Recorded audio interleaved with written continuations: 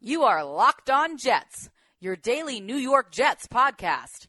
Part of the Locked On Podcast Network, your team every day.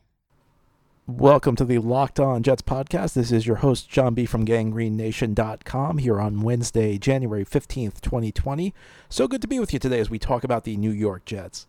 If you enjoy our show, subscribe to it on your favorite podcast source, whether that's Apple Podcasts, Google Podcasts, Spotify, or something else. And please leave the show a good review. We certainly do appreciate that. On today's show, we're going to do a sophomore review. Last week, we did what I called the rookie review, where we went through how each of the 2019 draft picks performed for the Jets in their rookie year. And we got some good feedback on that show, so a couple people suggested that we do things for we do this for other draft picks. So that's what we're going to do. So if you enjoyed that show, hopefully you'll enjoy this one. And if you did not enjoy that show, well, you should have said something because all the feedback I got from the rookie review was good. So we decided to do this for the 2018 draft picks the Jets had.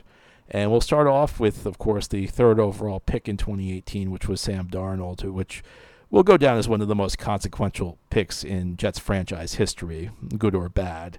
I remember right before the draft, I get people sending me just articles, they'll send me links of stuff that they wrote.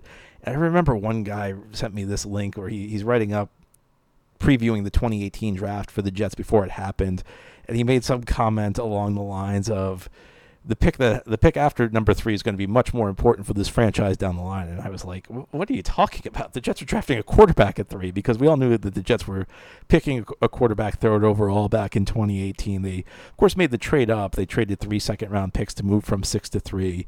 And you did not know that it was going to be Darnold. In fact, it really did not seem like it was going to be Darnold for a while. It felt like it was probably going to be Baker Mayfield, Josh Rosen, or Josh Allen, because the consensus right up to maybe a week before the draft or two was that Darnold was going to go number 1 overall to Cleveland. And even that day, it kind of, it was not a guarantee Baker Mayfield was going to Cleveland. Baker going to Cleveland was kind of a surprise. And Darnold fell to third overall with the Jets. It was a trade the Jets had to get up to 3, though. I think it was good for the Jets that they did not end up giving up a future first-round pick, which it's kind of unusual when you make a trade up for a quarterback, even from 6 to 3. I mean, and 3 second-round picks is no small price, but they did not give up a future first-rounder, so that was good. And look, the franchise needed a quarterback. They were in desperate need of a franchise quarterback. So you can get on Mike Maccagnan for a lot, but I don't think anybody could ever complain about trading it from 6 to 3 for a quarterback, even if you did not know who was going to be available. Sometimes you have to take a calculated gamble. I've heard people say, well, he did not know Darnold was going to be available. Well, if he sat around, that trade may not have been there. Somebody may have beaten them to the punch. Buffalo may have beaten them to the punch. So they had to make that trade. And, of course, Darnold had a up-and-down rookie season. And his sophomore season was also, if we're going to be honest, kind of up and down. There was some good and some bad. And, of course, things got kind of thrown off path because he caught mono, and he missed 3 games because of that diagnosis, which, again, threw things off. He had a bad week 1 against Buffalo. If you want to blame that on the mono, feel free. I tend to blame it on the Bills having a really good defense and the Jets offense not doing a very good job. But I think this is the type of season where you can take whatever you want from Darnold, because there was enough good that if you are inclined to believe that he's the future of the franchise, there's enough good where you could feel pretty confident saying that after year 2. Whereas if you were more skeptical of Darnold, I think there was enough bad where you certainly could point in that direction as well. Of course, there was the famous Monday night game against New England, where the microphone caught him saying, "I'm seeing ghosts," which everybody freaked out about for some reason. And I mean, I knew exactly what he was saying when he said that. I mean, he was just saying that New England was fooling him. And look, it's not like he's the first quarterback who's ever been fooled by New England. I mean, second year, I think you got to cut him a break. There were some things that are a little concerning. I've rewatched some of the film, his late season stuff, and he's still throwing too many risky passes. I don't think there's any question about that.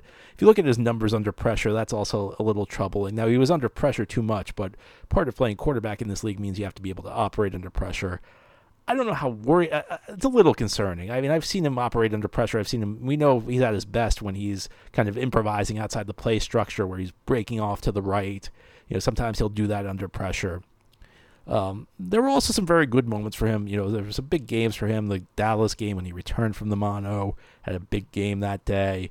A couple really good performances against Washington and the Giants, and what I called at the time fair fight games, because the Jets' offense was so overmatched that a lot of these games weren't even fair fights. Darnold was just up against the ball and really did not have much of a chance in a number of these games. Now, again, there were too many risky throws out there.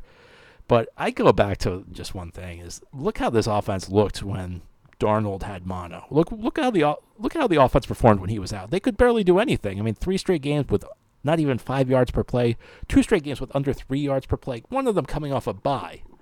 This offense couldn't do anything, and I think that there was a clear difference when he was in there. Sometimes it doesn't always work this way, but sometimes you see a player's value when you take him out of the lineup. You see how much he means, and look, the Jets offense may not have been great with Darnold in there, but at least it was like a bad NFL offense opposed to a historically terrible NFL offense with him out of there. That's the difference he made. So I think he made quite a difference in there. And even like the risky throws, like I feel like the Jets have put him in a position where he has to play hero ball, where he has to carry the offense.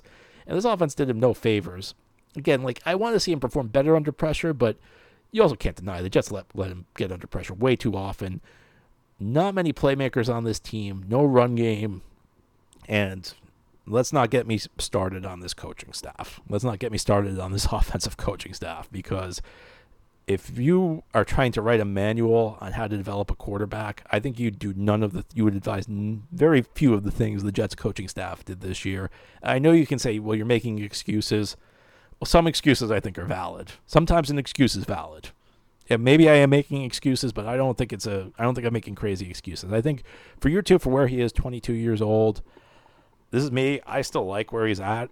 And, one of the things I try and impress on people is, look, I can't guarantee anything. I can't guarantee that any player is going to be great. And there are scenarios where Darnold's not going to be good. Maybe there's a scenario where, things fall apart for him.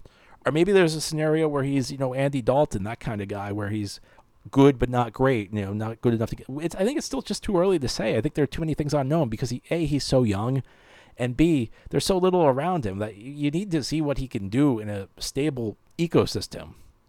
So I think Darnold's sophomore year, like his rookie year, was kind of a mixed bag. If you could take some good, you can take some bad. I think overall, though, look, there's no doubt he should come back for year 3. I still like where he's at. I'm still more positive on him than negative, and we'll see what the Jets can do this offseason to maybe get him some better supporting cast, put him into a better circumstance in year 3. That was supposed to be what happened in year 2, and it just did not happen. So hopefully this offseason, Jets can do a little bit better on that front. Locked On Jets podcast doing a sophomore review today, looking back at the second seasons, respectively, of players the Jets drafted in 2018. Now, the Jets did not have a second-round pick in 2018, so their first pick after Sam Darnold was in the 3rd round, and it was Nathan Shepard. And Nathan Shepard is a guy who really kind of changed the narrative around him in the second half of the season, because things were not looking very good for Nathan Shepard. He entered the league with a few things working against him. I mean, his age, he was 24, turning 25 during his rookie season, and typically older draft picks are viewed as having less upside because they've already reached their physical peak and they have less years in their prime. There are some success stories out of players who were drafted as older players, like Sione Puuha. You may remember the Jets drafted him in the 3rd round in 2005, and he went on to have a good career. But typically older draft picks are kind of viewed as having a strike against them. Another issue with Shepard is that he came out of a small school. So when you get guys coming out of small schools, they tend to just be so much more athletic, NFL caliber prospects. They're so much better than the competition that they don't really need to learn how to play with good technique. And that's a problem when you get to the NFL, because in the NFL you can't just win. Everybody's big and strong and athletic, which means you can't just win on sheer talent. You have to win with technique. You have to use proper technique. Now, I think with Shepard, he actually had better technique than most guys do coming out of small schools. So I didn't think it was that as big of an issue with him. But there were a couple things working against him. It's a pretty remarkable story if you know about him. He was playing at a Canadian college. He had to work some odd jobs. He was a bouncer at one point, in addition to any number of jobs that he had. And then he was able to get to Fort Hays State and really turned some heads at the Senior Bowl back in 2018 and ended up getting drafted in the third round. And he was flashing a little bit in training camp in 2018. And then the season came, preseason came, and he really did not do a whole lot. And with a lot of these guys, it either clicks year two or it doesn't. Well, Shepard, was kind of quiet. It was kind of quiet for him, I think, this year heading into the season. And then he was suspended 6 games. And that seemed to me like that's it for him. I really felt like, that may have been all for Shepard. I think he was a guy who may have been touch and go a little bit for him to even make the 53-man roster. And then he gets suspended 6 games. So you have an older prospect who hasn't done much. You have to remember the previous regime drafted him because that was the McCagnon Bulls era when he was drafted. He suspended 6 games for PED violations. It's not looking great for him. And then he returns after his suspension. And he actually plays really well. And, I can give you the numbers. He had 5 tackles for a loss. He had 6 quarterback hits, 9 games. And if you prorate that to 16 games, he's right around the team lead in those areas. And there are a couple of mitigating factors. First of all, he's not a guy who plays every down. He's kind of a rotational player. And the other thing you have to consider is he's an interior type defensive lineman, which means that, he sees more double teams. He's not always in position to make a play. And that's the thing about this draft class. We do a lot of Jets draft reviews here, and there are a lot of years where we just go through and we just say, like, maybe one player is in good shape and everybody else stinks. This one's actually going to be, I think the 2018 class at this point is kind of encouraging based on the second year a lot of the guys had.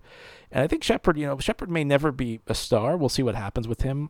But I think he's shown, that second half of the year, he really started to come on and show you that maybe this is a guy who can become a quality player, a quality, interior type lineman, which is one position the Jets have not really been suffering at over the last few years while they've had issues at other positions. But I think Shepard, the arrow is pointing up. Now, you want to talk a guy for whom the arrow is not pointing up right now, it would be the Jets' next pick, who was Chris Herndon, drafted in the 4th round. And, of course, he started the season suspended.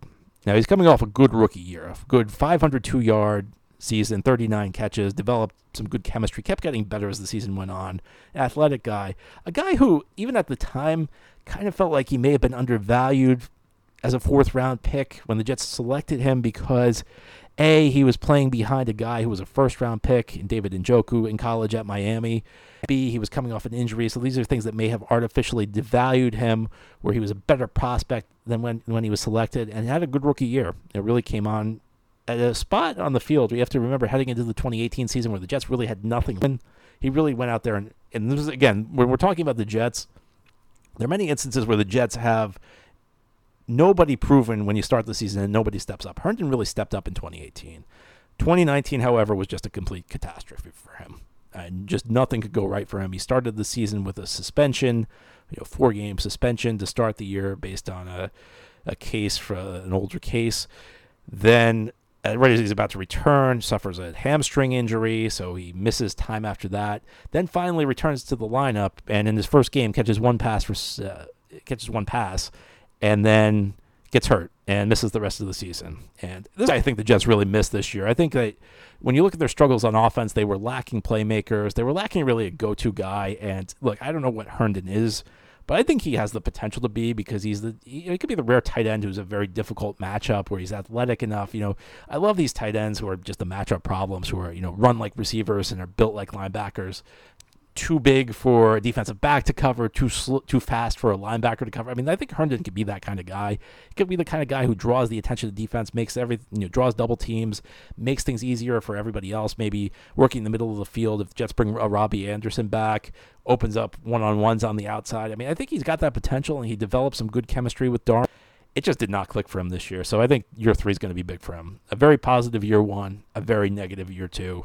Still, I think a lot of potential. Hope to see him featured in the offense next year. And a guy who, in some ways, could be like a really big, like, free agent addition, so to speak. Now, I know he's not really a free agent addition, but because the Jets didn't really have him this year, he's kind of like a big-time offseason addition. He has that kind of potential. So my hopes are still kind of high for Herndon. He did not have the year I was looking for. I hope he will next year. Locked On Jets podcast. examining how 2018 draftees performed in year 2 for the Jets, the sophomore review, so to speak. And now we'll move to the late rounds. Jets had 3 late round picks in 2018. First was Perry Nickerson, who they drafted in the 6th round. He was supposed to be a slot corner. They picked him out of Tulane. There were some people in the draft community that liked him, and it really just did not pan out for him. He did not make the team's final roster this season. He was actually traded to Seattle for a conditional pick and waived about 2 weeks later, so I can't imagine the Jets are getting a pick for him. I think that the conditions of that conditional pick had to have been Nickerson being on the team longer than 2 weeks, and then kind of bounced around. He was on Seattle's practice squad, then ended up in the Jacksonville organization, bouncing between the practice squad and the active roster. Not much to say on this one. Sometimes most times 6th round picks do not pan out. I mean, this was just a swing and a miss. As I said in the last segment about Shepard, for some guys, it's now or never in year 2. It either clicks or it doesn't, and for Nickerson, it did not click. He did not have a great year 1. He was bad. Whenever he saw the field, he was bad. He really looked lost on the field, and things just got no better for him in year 2, and he ended up out of the organization. Not a big deal. I mean, I had hopes for him. I mean, if you go back to last year, I remember saying I was hoping that he would earn the nickel job, earn the slot corner job, and knock Brian Poole out of the starting lineup in the realm of terrible John B. takes. That's certainly one of them, because Poole, of course, was great. I did not think much of Poole, and Nickerson really did nothing. It happens. That was just a swing and a miss. Most 6th round picks are. 6th round pick who was not a swing and a miss, Foley Fatukasi, who quietly may have been the most improved player on the team this year. He really came on, especially near the end of the season, ended with 7 tackles for a loss, and was a big part of the Jets' run defense. The Jets had this excellent run defense this year, and I think Foley Fatukasi was part of it. And the stats only tell part of the story because, for what I said about Shepard, about how his position does not always lend itself to big stats, that goes double for Fatukasi. I mean, his job was really to eat up blocks, to keep his teammates clean, not do the dirty work. He was not really put in a position to make a lot of plays, and he was really good. He was underrated. He did not get enough attention. The job he did not get enough attention. He looks like he could be a player, and for the Jets, knock on wood, because he looks like we have a lot of shows where we go through draft classes and say, well, this wasn't very good. I mean, there are lots of players from this Jets draft class who, it's not just that you're saying, well, hopefully he gets better. I mean, there are lots of Jets players from this draft class. Maybe nobody's an all-pro at this point in time, and maybe nobody's put together a great season so far, but you've seen legitimate stretches of really good play from a bunch of these players in this draft class, and I think Fatukasi is among them. He really impressed me this year, and like I said, I don't think he got enough attention for the job he did. Him winning his assignments does not mean necessarily that he's putting up eye-popping production, eye-popping numbers, or something that you'd notice. It just means he's doing his job, and he did his job very well. And then finally, in the 7th round, we have Trenton Cannon, who was not a big player for the Jets this year. He was a guy with a lot of speed, but I've yet to see him turn that speed into anything substantial, anything noteworthy. He really did not. I mean, they did not really even give him the ball this year on offense. He played some special teams for the Jets, but not a guy who's really looked like much of a late round steal for the Jets. He's a guy you're hoping at best he's going to be a part-time player just because he's not very big. Maybe he can turn into a receiving back, but I don't think we really saw a lot from him growing from year 1 to year 2. But I will say this, and I think one of the issues with this draft class is, as with many Mike Maccagnan draft classes, you only come out with 6 players, so not a very deep class in terms of the number of picks the Jets had. And look, part of that was the Darnold trade that they had to make. But I go back to this all the time with Maccagnan. Maccagnan did not do enough to acquire extra draft picks. And I think that's part of the issue, is that there's not enough volume in a lot of these draft classes. That said, I mean, 4 of these guys, now Herndon had a bad year too, but 4 of these guys I think have given you legitimate reasons for hope. So this could be a good draft class yet. We'll have to see what happens year 3. But this is the rare show, like I said, the rare show where you go through a draft class and you say, all right, well, maybe we got a shot here for a pretty decent crew. That's all for our show today. Thanks for listening. This has been the Locked On Jets podcast, part of the Locked On Podcast Network. If you like our show, subscribe to it and leave it a good review. Have a great Wednesday, everybody. We will be back tomorrow with the mailbag. Get your questions in, and we'll talk then.